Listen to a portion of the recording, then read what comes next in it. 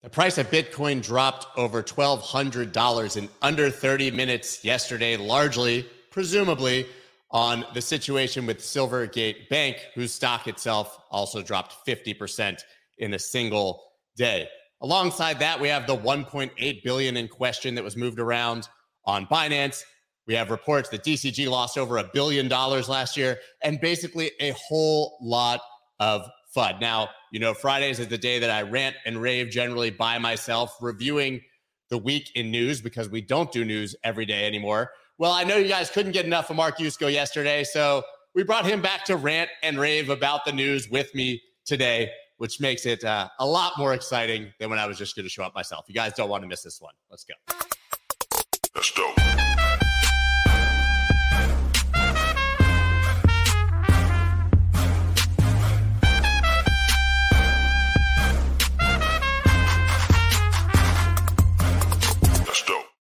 What is up, everybody? I'm Scott Melker, also known as the Wolf of All Streets. Before we get started, please subscribe to the channel and hit the like button. The theme of the week is FUD. Doesn't seem like you can't turn around, turn on the news, turn on Twitter Spaces, anything without hearing about all the bad things that are happening in crypto. Well, finally, funny, yesterday I was talking to Mark Yusko, Dan Gunsberg, and David Young from Coinbase. We were talking about how resilient Bitcoin price had been, how we'd seen no dips in the market on any of the news, how Silvergate had dumped 50% overnight and Bitcoin hadn't dropped. And then, we saw a pretty sizable, a $1,200 Bitcoin move in crypto. We just call that Tuesday. But it was, a sizable move, a lot of liquidations, which we'll talk about in a bit, and some pretty serious volume. And it happened very, very fast. I'm just going to go ahead and bring Mark on. What's your take on that drop, man? What do you think happened there? Scott, it's so hard to pinpoint single causes, but I think your analysis was spot on in that, somebody got liquidated or some buddies got liquidated. And, the funny thing is $1,200, it's a big move, except it's like, little under 5% on a, $24,000 price, $23,000 price. So, yes, it's a big deal, but I love it. That's just Tuesday. Yeah, I really think it that way. And here's the article. Bitcoin Ether dropped over 5% in massive sell-off as market continues to digest Silvergate. Generally, though, when you kind of take a look at the chart in this situation, I can do that. But to me, it is the daily chart. We're still just kind of ranging. Right? You get this quote unquote dump, but we're just kind of trading between key levels. I would say the only concern here for people who use them is that pretty much nuked the 50 MA here on the daily, which you don't usually see in a single move. Usually it would hold as support, but we have the rest of the day to see if that's going to happen. But really, I don't view anything between like 21.5 and 25.12 as particularly significant anyways. Right? Now, look, if you wanted to draw a cup and handle pattern, you couldn't draw a better cup and handle pattern than that, right? It's now, I like the range you have on the handle in that, if it breaks down below that support level, you get a little bit nervous, but I don't know. I still contend, we're in spring, we're heading to summer, and the momentum's coming back. But look, the FUD is reaching, epidemic or epic proportions. It is. I was just on Twitter Spaces with CZ, like literally right before we came here. That's how you roll. I didn't invite him. I was just there. And you're hanging out with CZ. I was on Twitter Spaces and CZ showed up, to be more accurate, for Ran. But he said that in no uncertain terms, which is very rare of him because he's obviously on like a positive PR campaign. He likes to be compliant with regulators. He said, I don't remember the number. He was like, there's been 73 negative articles on us. It was I can't remember which publication. Now the Forbes article, obviously, on Reuters. And he was like, this isn't coincidence at this point. Right? This is a nonstop FUD campaign. And he wasn't saying specific to Binance. He was just saying that he thinks that, Binance obviously is taking the brunt of it, but against the industry. He's like, and it's so coordinated and obvious at this point, it's laughable. No, well, okay. So first, break out the tinfoil hat. Although, I struggle with this in that it's only a conspiracy if it isn't true. Truth is an absolute defense. And the truth of this is there's lots and lots of hard, real, like on-chain type evidence of a coordinated attack by regulators, media, politicians to basically, slow. I won't say stop because they can't stop the technology. The technology of truth is superior to the business of trust. It just is. And replacing trust with truth is what blockchain technology is all about. So that isn't going to stop, but they can certainly slow it. And that's what they're doing. And this attack on the banks that have facilitated crypto businesses is the latest step. So first it was, let's go after the lenders. And they did that with surgical precision using this front, and I use that term intentionally, of FTX, which was simply a front to attack crypto. Was never real, was never, it was the second largest exchange in the world. No, it never was, not even close. So anyway, and then this attack on CZ, I'll actually say totally intentional and totally targeted, because he gets the added bonus that he can be labeled China. Right, and which is funny because he also just addressed that when speaking there. Rand wisely asked him, well, what does offshore even mean? Everybody says you're an offshore exchange. I can give you my answer. I think it's a derogatory term for anything not American, penned by American regulators, right? Because offshore is nonsense in the global economy. It's nonsense with the global asset class. But CZ said, actually, to me, offshore means anything. He said, first of all, wherever I am, they call everything else offshore. If I'm in France, it's offshore. Right? But he said, but to me, he said anything not America and not China, which people don't realize. Like, Binance is not operating in China. Look, it's amazing, but because he happens to be a Chinese national, he can be branded. Look, I've seen his name and Binance's name linked to CCP. Right? Of course, people say people always say he's a puppet of the Communist Party. And so, I mean, show me the evidence, right? And it's really interesting in that, look, if you want to go back to the roots, right? CZ was engaged with, and Binance was engaged with the beginnings of FTX, right? And Alameda. Okay. And then there was this transaction, and then there was this kind of fight, and then there was the basically declaration and uncovering of the really bad money laundering, all the bad stuff that was going on.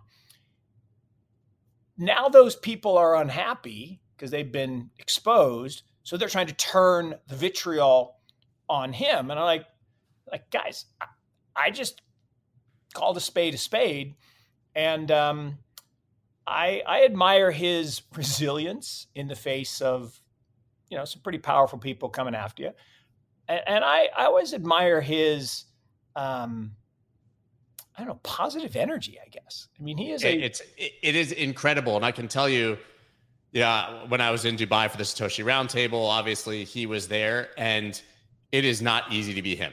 I believe he spends, 80% of his time now not running an exchange and probably talking about regulation with regulators. Yeah. And the other 20% is literally smiling and taking selfies with people he has no interest in talking to. Right? Like we talked for a second, but I gave him a pound from afar, and I was like, I didn't want to bother him. Literally, he just gets everywhere he goes. He gets absolutely mobbed. And that's the nature of being a celebrity. but he doesn't have to do that, right? He's on a positive PR campaign trying to do the best that he can for the industry and for the exchange. And I think that that's a really hard life, probably for a guy who just wants to like. It's a super hard life. Look, I'm sitting here in Chapel Hill. It's the day before Duke UNC, and everybody's buzzing, and it's literally like being MJ. And when you are super, super famous and everybody knows you, even if they don't know you, they act like they know you. To your point, they just walk right up to you like everyone, their best friend, and you don't know who these people are. And it's funny. I spent a lot of time in Chicago and lived actually up near where Jordan lived. And there was this funny story from a restaurant that he used to go to all the time, where he's just having dinner with his family, and this guy walks over and is like talking to him, like you say, like he's his best friend, and it's like, dude, I'm having dinner with my family. Come on.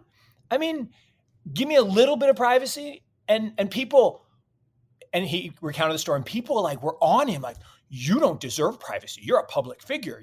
Yeah. Are you joking? But that's how I can tell you that's 100% how they view him in person. Just really want to click quick on the actual news story, just for clarity. It says there was 62 million of bullish long futures liquidated. That's the highest level since August. I just want to tell you, I find that really surprising, because in the old days, we would see like 800 or 900 million in a 24-hour period on these big moves. Yeah. So I don't really see that as huge. I saw someone in the comments saying that they saw that it was one whale dumping a huge position. One whale market sold 40 Bitcoin in one lot, and then somebody conjecturing it could be the Mt. Gox liquidator. I don't think so. I think the Mt. Gox wallet is still completely intact. They were just talking about that as well. But yeah, sometimes there's literally just one person with a whole lot of money who decides that that's their moment. Well, but also, Scott, this is what's interesting too. We all want this market to be robust and healthy. But here's my take. When you have the vast majority of an asset completely illiquid, right? I mean, there's the super illiquid, the stuff that's probably lost or stolen or locked or can't get a multi-sig name or signature. Okay, then you got the piece of the I'm a hodler and I'm never, pry it out of my cold dead hands. But then you've got the people who are actually accumulating, and they're actually in a buy mode, not a sell mode. So you get this increasing foundation of just illiquidity. So the marginal trading, and that has to cycle through over and over and over again. And that just creates these really volatile markets. And people look at that like this is the myth of market cap, right? If you put 100 shares traded of Microsoft stock on NASDAQ, whatever the price is, I don't even know what the price of Microsoft is, $200, call it. And then you say, okay, well, because there are 10 billion shares, the market cap is X. Like, what are you talking about? If you tried to sell 1 million shares, you wouldn't get that price. If you tried to sell a billion shares, you wouldn't get that price.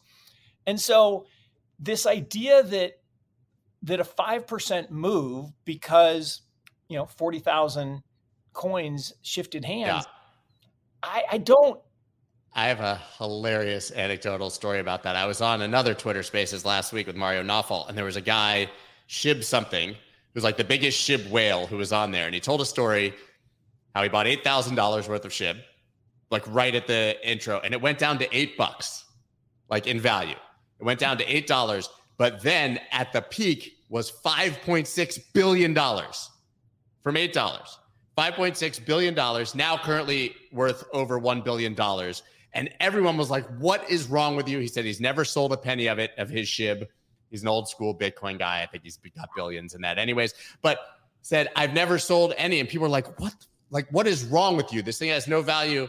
He was like, well, A, it's part of the community, but B, you don't realize if I had even sold $10 million at the top, my $5.6 billion position would have been worth $2 billion. And then another $10 million, it would have been worth, Exactly. I'm not saying that's not awesome, by the way, but there was zero liquidity for him to ever realize the 5.6 billion or even 100 million of that position. Oh, exactly. No. And I don't this believe that idea math, by the way. I don't remember there being a rise from $8 to 5.6 billion, but that's what he said. But yeah. Yeah. And look, 3.6, whatever it was. Yeah. We trust people, but to your point, zero probability that you could realize that money. Yeah. But that was the other part of the FTX debacle, right? Is you float 1% of these Sam coins and you get a price, and then you say that the rest of the 99% that doesn't trade is worth so much money, and you pledge it as collateral and you borrow real money, like actual money against that. That is fraud, right? Of the highest nature. And now I heard this morning, once again, 8.9 billion has gone missing from the FTX thing. That 5 billion they recorded of liquid assets, that wasn't real. That was FTT and Serum and stuff that isn't worth what they think it is to this point. So I don't know if we can just get past this myopic focus on some bad people did some bad stuff. They did.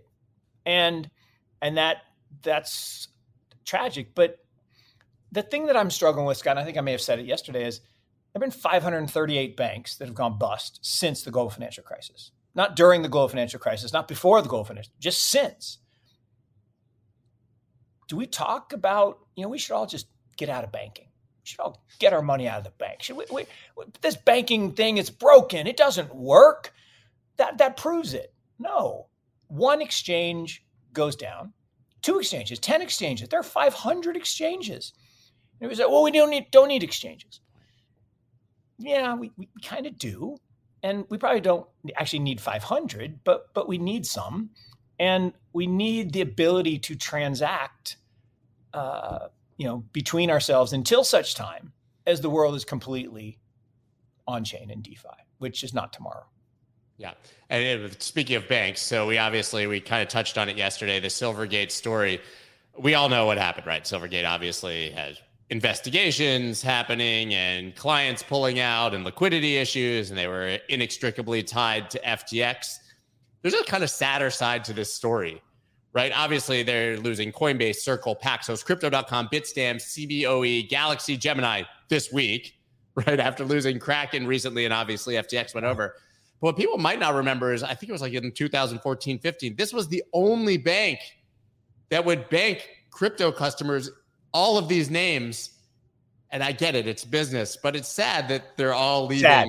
No, Scott, that is so accurate, right? Is when the shoe was on the other foot, probably a bad analogy, but true, right? When you were the pariahs, because you were the upstarts and in the sketchy, dodgy business, and this was a quote unquote a real bank, they made a strategic decision. Now, look,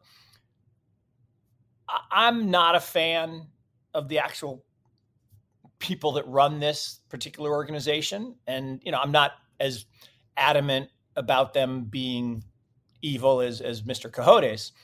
And by the way, never ever tussle with Mark Cojotes.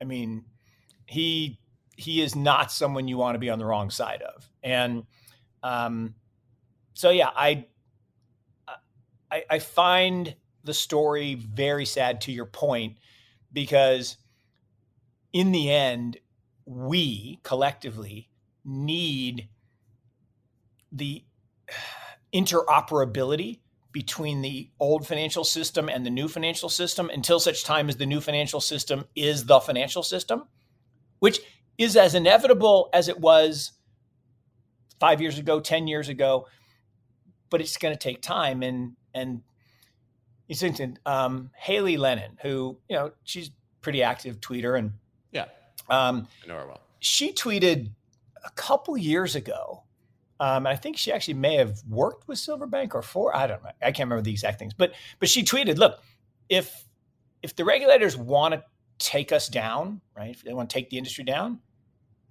it's the on-ramps and off-ramps of the banks. And so Caitlin Long has said the same thing multiple times, including a year ago to me in person in Bitcoin Miami. She said, worry about the FDIC and the Fed, not the SEC and the CFTC. Yeah. And that's where we are now. And look, that's why I believe, and it's just me, and you might agree with me a little bit, but I know that I believe that everything in the past year is a highly planned, highly concentrated effort to cause pain and suffering in this industry. And said, it ain't, it wasn't Sam and Caroline. They were not the masterminds of anything. They were the useful idiots. It's way above their pay grade. And some really, really powerful people are pulling the strings, and they're not done, right? The then they fight you phase, it started last year. It's probably going to go for a few more years, which is... Yeah, I agree. It started last year, but the last month has been an insane uptick, right? I mean, enforcement activities from the SEC, seeing every major international agency starting to have an opinion. I mean, we talked about this quite a bit yesterday. It doesn't all just coincidentally happen at once. And remember, I mean, January was like an epically bullish month for the crypto market, actually. So it kind of started in February. Yeah. No, look. And that's kind of an interesting dynamic, right?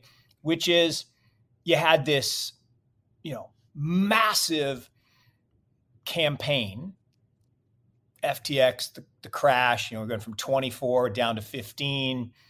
And they're like, yes, okay, we're winning. And then, we made the bottom, and then epic short squeeze. I mean, one of the great short squeezes of all time. In fact, I think it is the greatest short squeeze in Bitcoin in all time. And so now those people are like, hey, what the hell? We thought we killed you. Okay, not dead.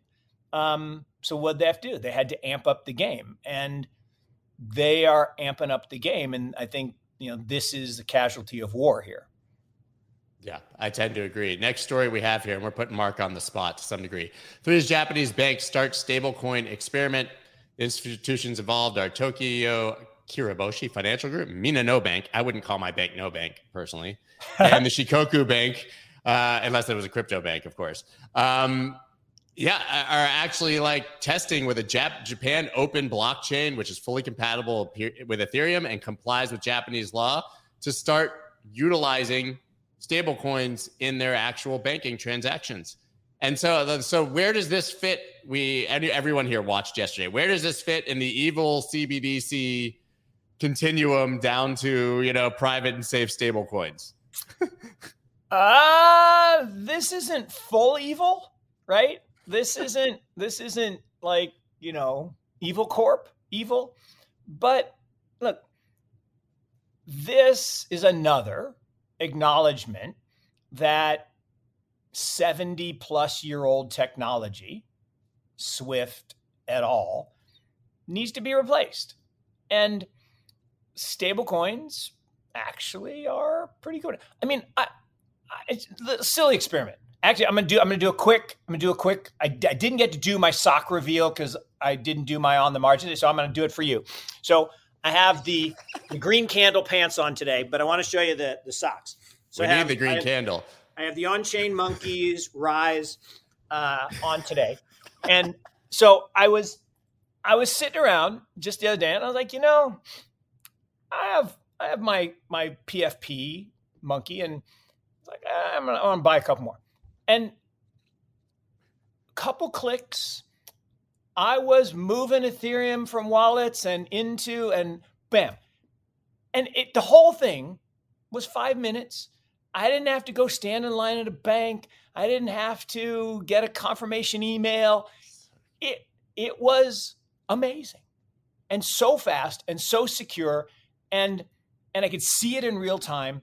And it was just so much of a better experience of using my money to buy assets that now are mine. And that's the future.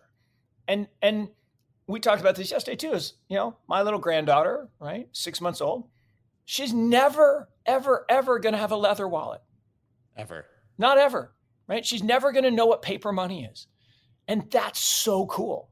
The Zoomers, as we call them, the Gen A's. So I think that's what Japan is saying here is they're like, look, it's inevitable. So let's get out ahead of it. And I don't know. Does it go down the slippery slope to pure evil, CBDC, constant surveillance, programmable money? Yeah, unfortunately. Look, fiat. Yeah. Fiat is bad.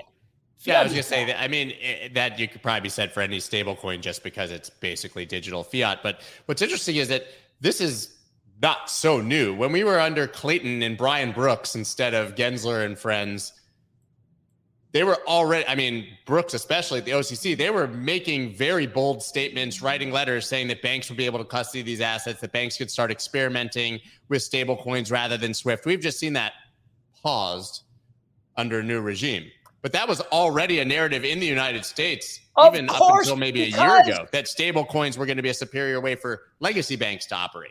Well, and that because, okay, so, and this is a deep rabbit hole. I mean, under Clayton's leadership, the SEC was balanced, measured, consistent, prudent, intelligent. I mean, I don't know about you, but I don't hear those adjectives attributed to that organization today. So often. And something changed, and we all know what it is, and we all know how it happened. And, the interconnections between politics and the current regime. And look, I shouldn't criticize the organization that regulates me because I don't want a proctology exam. You're not going to do it anyways. But here's the thing. I can acknowledge good leadership, and I should, in a free world, be able to point out bad leadership. And the U.S. right now has bad leadership in a lot of ways. And we're making our position that should have been at the forefront and a leadership role really weak. And that's sad. And I think Japan and Korea and China and Russia are going to come out on top. I don't know if you have to leave, but I'm going to give you the out, you told me you had 30 minutes. I appreciate you letting me come hang and riff with you. And now I have to go do some work. But I'd rather do this. I would. Yeah, you and me both. This is work. I think technically for me, not like I'm getting paid, but this isn't work. Look, if you get to do what you love, it's not work, right? It's fun, and so every time I get to hang with you is fun.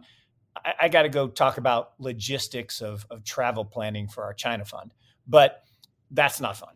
But that sounds super fun. Oh no, it's not fun. But anyway, we'll do. I will see you soon. Again, thanks for having me on. Yeah. And I wish the continued riffing to be even more fun than this was. I will. Thank you, man. See you, man. Have a good weekend. Yeah, Mark literally hit me up like 10 minutes. He was like, you want me to hang out for 30 minutes? I said, hell yeah, I want you to hang out for 30 minutes. Makes my job so much easier when someone like Mark Yusko comes on and is able to talk about what's happening here in the news. Now on to that Binance FUD that I mentioned earlier. Binance moved 1.8 in stablecoin collateral to hedge funds last year. Forbes. This meant that over 1 billion worth of tokens called BPEG USDC. No one wants to get BPEG'd. Digital replicas of dollar peg stablecoin USDC were uncollateralized despite Binance's claims that they were 100% backed. Now, this is so much to unpack when you dive into this. First of all, it's largely FUD the way that it was presented. Forbes basically in their article saying that this was exactly what FTX was doing. They were moving 1.8 billion to hedge funds, blah, blah, blah. Largely to Cumberland. A bit went to Alameda, actually, and to a number of other hedge funds. That was the claim. First of all, totally different than what was happening with FTX because FTX was moving the money to their own hedge fund, right? So Binance has no ownership in Alameda, had no ownership in Cumberland. So it's an entirely different story, even if it is true. So that is a false equivalency, just to throw that out from the very beginning. But if it is true that these assets became unbacked, that is problematic. But when you dig in, what's more likely, even if that is true, which I have my doubts about, it seems that likely what was happening was that they were then backing the access with BUSD instead of USDC. Now that's become problematic. But we all know, and it's been very transparent, that Binance was taking all of their USDC, getting rid of those pairs, and pushing all their customers and any USDC into BUSDC. So that would not be a surprise. But Binance's chief strategy officer, Patrick Hillman, told Forbes the movement of money among wallets was common practice and not a problem. There was no commingling. There's wallets and there is a ledger, basically saying we move shit around all the time. Third-party on-chain analysts can be really good at their jobs, but they can also mislabel things, not understand what's going on. And as long as we're backed and people can withdraw, no problem. Now, I would say anecdotally, we've all seen Binance suffer arguably the worst stress test in history after FTX and all of the FUD. And at no point has there been any question mark as to their operations or how they were able to redeem and for users to get their funds out. So we haven't really seen any of this realized. To me, this seems like yet again another major attack. Binance has admitted in the past that they had some issues with these things and were cleaning them up. So I think that it's hard to pin this on them right now from what I've read. Binance can't give its story straight on misplaced 1.8 billion USDC. The FUD is coming from inside the building. Yeah, there's been sort of slightly different narratives coming from different people. CZ saying it's flat out FUD. The other guy saying it's on a ledger. Another person saying that you can check the wallets. But to me, I'm going to just leave it right now as unsubstantiated, but always possible. Be careful. Bottom line, though, this all happened back in August, and there's no issue at the moment. The money all came back. The wallets are fully funded. Everything right now, even according to Forbes, is fully backed. Goldman Sachs says it's open to adding staff to digital asset team Bloomberg. The investment bank's tokenization platform was used by Hong Kong to sell digital bonds last week. Very cool. And if there was any question as to whether the Goldmans, BlackRocks, JP Morgans, banks, VC funds, private equity, you name them, was interested in crypto, they all continue to build in the space. You may have seen that Goldman has actually fired a shit ton of employees, but are actually actively talking about hiring in the crypto and digital asset space. That should tell you everything you need to know about whether they remain committed to this space or not. Next. Crypto crime hit all-time high of $20.6 billion in 2022. Kim Grauer, the blockchain sleuthing firm's head of research, told CoinDesk TV sanctioned activity and hacking were the driving force behind the rise in illicit transaction volumes this year. Is that a surprise? Like, don't you think that every year that crypto grows will end up being a record-breaking year for crypto crime just inherently, as each thing scales at the same level each year? 20.6 billion, yes, it's a lot of money. And we saw all the massive hacks, exploits, and wormholes. But we also know that, especially for Bitcoin, we've seen that less than 1% of Bitcoin specifically transactions have anything to do with any sort of illicit activity. And that by many, many multiples, crime and illicit activity primarily favor the US dollar, right? So it's a bit disingenuous to point out these figures in a vacuum as if no other asset class is subject to these problems, no other form of money is used for ransoms. I mean, what did they do before crypto? Was there no crime? I don't know. Very confusing. Very confusing. But on the flip side of that, this is still a huge problem. A reason that big money is scared to have their money in DeFi, right? All these wormhole hacks and exploits. So I think that we're just going to go ahead and use the good old-fashioned term, we're still early, and understand that these problems will always be there. But listen, I mean, like the DOJ websites and like servers get hacked, right? So no surprise that where there's money available online, we're going to see hackers and criminals ramping up activity to try to get that money, which makes it all the more important that you yourself are exceptionally careful. You don't click on phishing links. You be your own bank, you self-custody, you keep your private keys safe, you never share them with anyone. Very, very obvious things you can do. Crypto conglomerate Digital Currency Group reports loss of $1.1 billion in challenging 2022. Yeah, you think it was challenging for them at all? It was challenging for everybody. First of all, you remember that Craig Wright photo I used to make fun of? Barry's kind of got that, but Barry looks happy. Barry looks happy here. I'm not sure if he's going to remain happy. I can't speak to that. They've got some big, big problems, right? They have cash equivalents of $262 million at the end of 2022, while investment assets about to $670 million, and they lost $1.1 billion. Those are not favorable numbers. The question is, how well siloed are each of the different companies owned by DCG? I had Grayscale CEO Michael Sonnenschein on the podcast on Tuesday. If you guys didn't listen to that, by the way, their court case with the SEC starts at the beginning of next week, suing the SEC for a conversion of GBTC to an ETF. Pretty cool. He made the argument that they are completely siloed from Genesis and from CoinDesk and from the DCG is simply their umbrella parent, and they're all different companies. There's been some on-chain analysis that refutes that. Once again, very hard to know what you're seeing on chain if you're not an insider. But for now, the biggest question mark, I think, of the DCG portfolio would be the safety of Grayscale. And I think that right now we could assume that it's very safe. There's no reason to believe we would see a sell-off of those assets. It's a very profitable business. And a failure in Genesis, we've already seen the bankruptcy, not going to be problematic for Grayscale. Now, to me, would be the biggest problem. We know that CoinDesk is up for sale. I believe that's owned by DCG. So a lot of problems here. Barry certainly could have a lot of problems moving forward, but I don't think at this point that's a problem for the market. And that's what we all care about, right? The Titans are going to come and go. Companies are going to succeed and fail. As long as they don't crash our shit like they all did last year, then that is the free market, and that is life. That is life. Jared Covey would like to know about spearfishing links. If you like to spearfish, that's good. But if you're getting spearfished, it seems like a bad link to click on.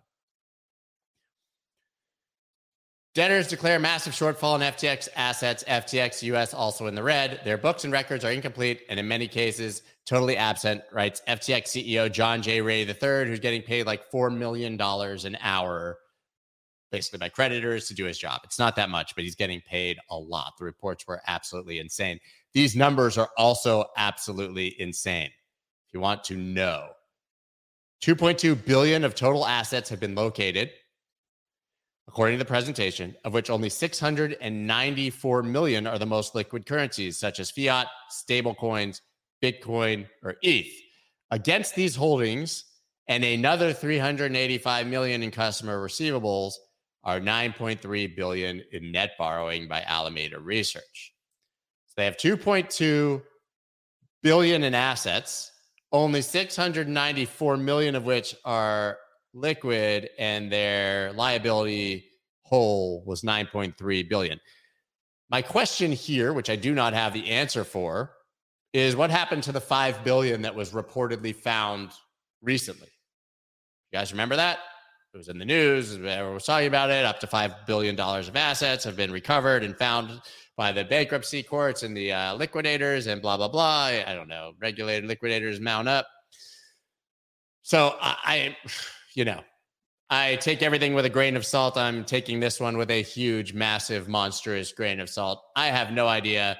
But is anybody surprised that just because SBF said FTX US is solvent and fully banked, that it's not actually true? No, nobody's surprised. I think we know that this is going to play out for many, many years, and it's going to be a long, bumpy, painful road for FTX creditors. And speaking of a long, bumpy, painful road, how about Voyager creditors? Yay, that's me. Yesterday, they had a huge court hearing in the bankruptcy proceedings for Voyager, and actually some, I would argue, good-ish news. Good-ish news. This is what they said. As of 2/27, 73% recovery. That is about 20 to 25% higher than I heard previously. Don't know, but this is what was said.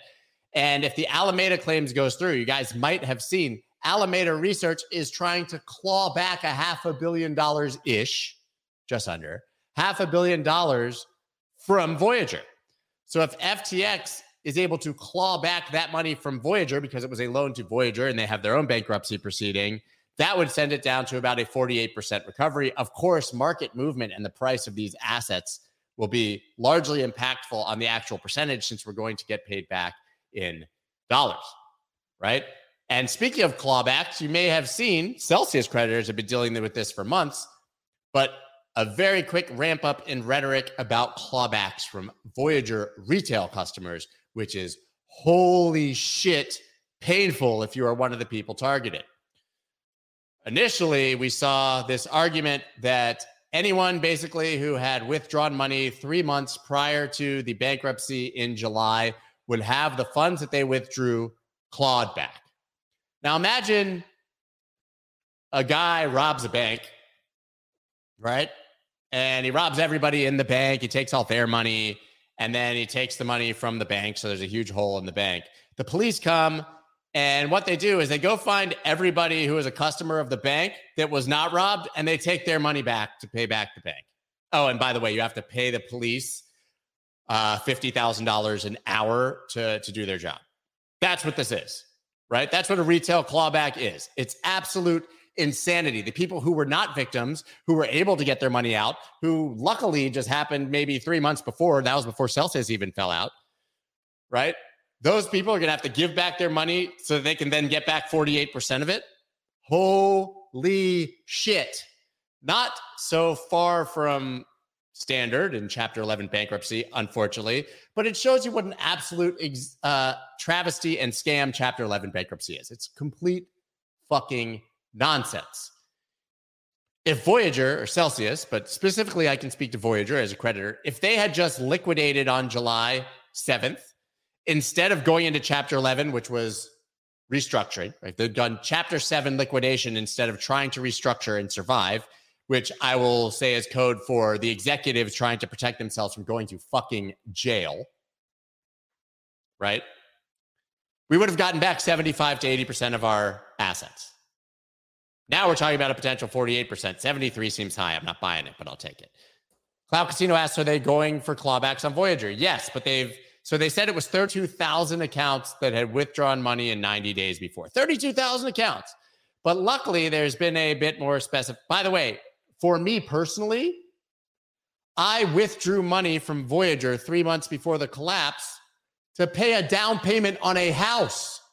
Imagine if I have to send back the money that I used for a down payment on a house months before there was even FUD against Celsius and Voyager. But that is not going to happen, luckily. But I had a day where I thought it would, and I was pretty pissed off. So there's 32,000 accounts that basically had a zero balance. So in moving to Binance US, those people are of no value. So they're theoretically a part of the long story. But the people they're seemingly really going to go after is not that clickbait number of 32,000. It's 92 people who withdrew $100,000 after, I believe, June 20th, 21st, somewhere in there. Because at that point, if you withdrew $100,000, it was, or if you traded crypto and withdrew over $100,000, you might have been in the know that they were about to limit withdrawals or go bankrupt. Which, by the way, is also fucking nonsense. You want to know why that's nonsense? Because people like me, by the way, I did not get $100,000 out. Why? Because they magically reduced my withdrawal limit to $10,000 and turned off my crypto withdrawals. There were people who were able to withdraw crypto, not from a bank. Like you could only get $10,000 in cash out, even if before you were able to get $1 million out in a day. But maybe you could still get all your Bitcoin out, which could have been over 100,000. So they're going to claw back those people, which is still pain trade. But for me, I couldn't get more than $10,000 a day, so I basically couldn't even get there. So we'll see if I'm affected or not. But basically, it seems like they're going to largely go after those 90 people. It's less than $10 million. It's marginal effect on the case. Seems like misdirection and a way to waste time. But what I really want to talk about in this was the court case, because you may have seen that the SEC, the NYDFS, Texas regulators all opposed to this deal, filing complaints saying for one reason that maybe Binance US doesn't have the money to do it. That was FUD. The SEC saying this will be an illegal transfer of unregistered securities and therefore it can't happen. Holy shit, what assholes. But this is what a federal judge had to say about that. You're asking the debtor to prove that the cryptos being transacted are not securities, but you're given no regulatory guide as to what that is. Oh! Reverse 360 slam into the SHIB oven mitt of the liquidator. Slammed it. Slammed by a federal judge for the same nonsense we've all been talking about endlessly. You don't tell us what makes something a security. You don't give a way to register, and then you're going to punish everyone at the end. Well, imagine now punishing the only person you're punishing in creditors, right? Because Voyager is not Voyager anymore. It's just my money, right? You want to pay the lawyers. You want to pay the advisors. You want to go back into Chapter 11. If the SEC is allowed to say that a transfer of Voyager assets is illegal because it's unregulated securities, that basically means that we never get our money back, right? So that's not going to happen. But it was amazing to see a federal judge say this. He went absolutely off if you heard about it on the SEC. That's it, guys. That's all the news I got. It was awesome having Mark here. I love the co-host vibes. Listen, next week, still going to be largely around, but I am going to be starting Twitter Spaces. Hope you guys are going to come. Tuesday, we're going to do Twitter Spaces. Tuesday, not sure if it'll be at this exact time, if we'll stream or if we'll do Spaces at 11, but stay tuned because we're going to start doing Twitter Spaces, and it's going to be awesome. Because at Twitter Spaces, you can have exactly what happened with me. I was up there to talk to Rand, and then CZ just happens to show up in the audience, and there he is. Yeah, Jeff says, thanks for getting me angry about Steve Ehrlich all over again. Oh, I said Steve's such a dickheaded. Let me see. I'm going to read it. I just DM him now every time there's bad news.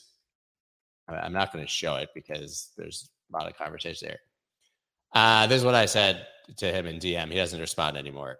You need to come out of hiding and explain to people what's going on because you're acting like a little bitch. That's what I DM'd Steve Ehrlich. Act like a bitch, can you get called a bitch? Right? So I DM'd him that shit. He'd just be my friend. Yeah, fuck him. It's fucked up. Anyways, that is all. Is Macro Monday going to be on Spaces? No. All right, coin routes. What's up? No, I think we're going to do it here. Yeah, I very quietly enjoy dunking on people. I just can't do it public. I guess I just did it public. Anyways, no, we're gonna do Macro Monday here. I think Macro Monday and the Thursday roundtables are so popular and do so well on YouTube, and I love the interaction and seeing people's facial expressions and such. Whatever, man. Yeah, I'll be here, but yeah, we're gonna move to Spaces on Tuesday. That's about what I got for you guys. I will see you very soon. Peace. Have a great weekend. That's dope.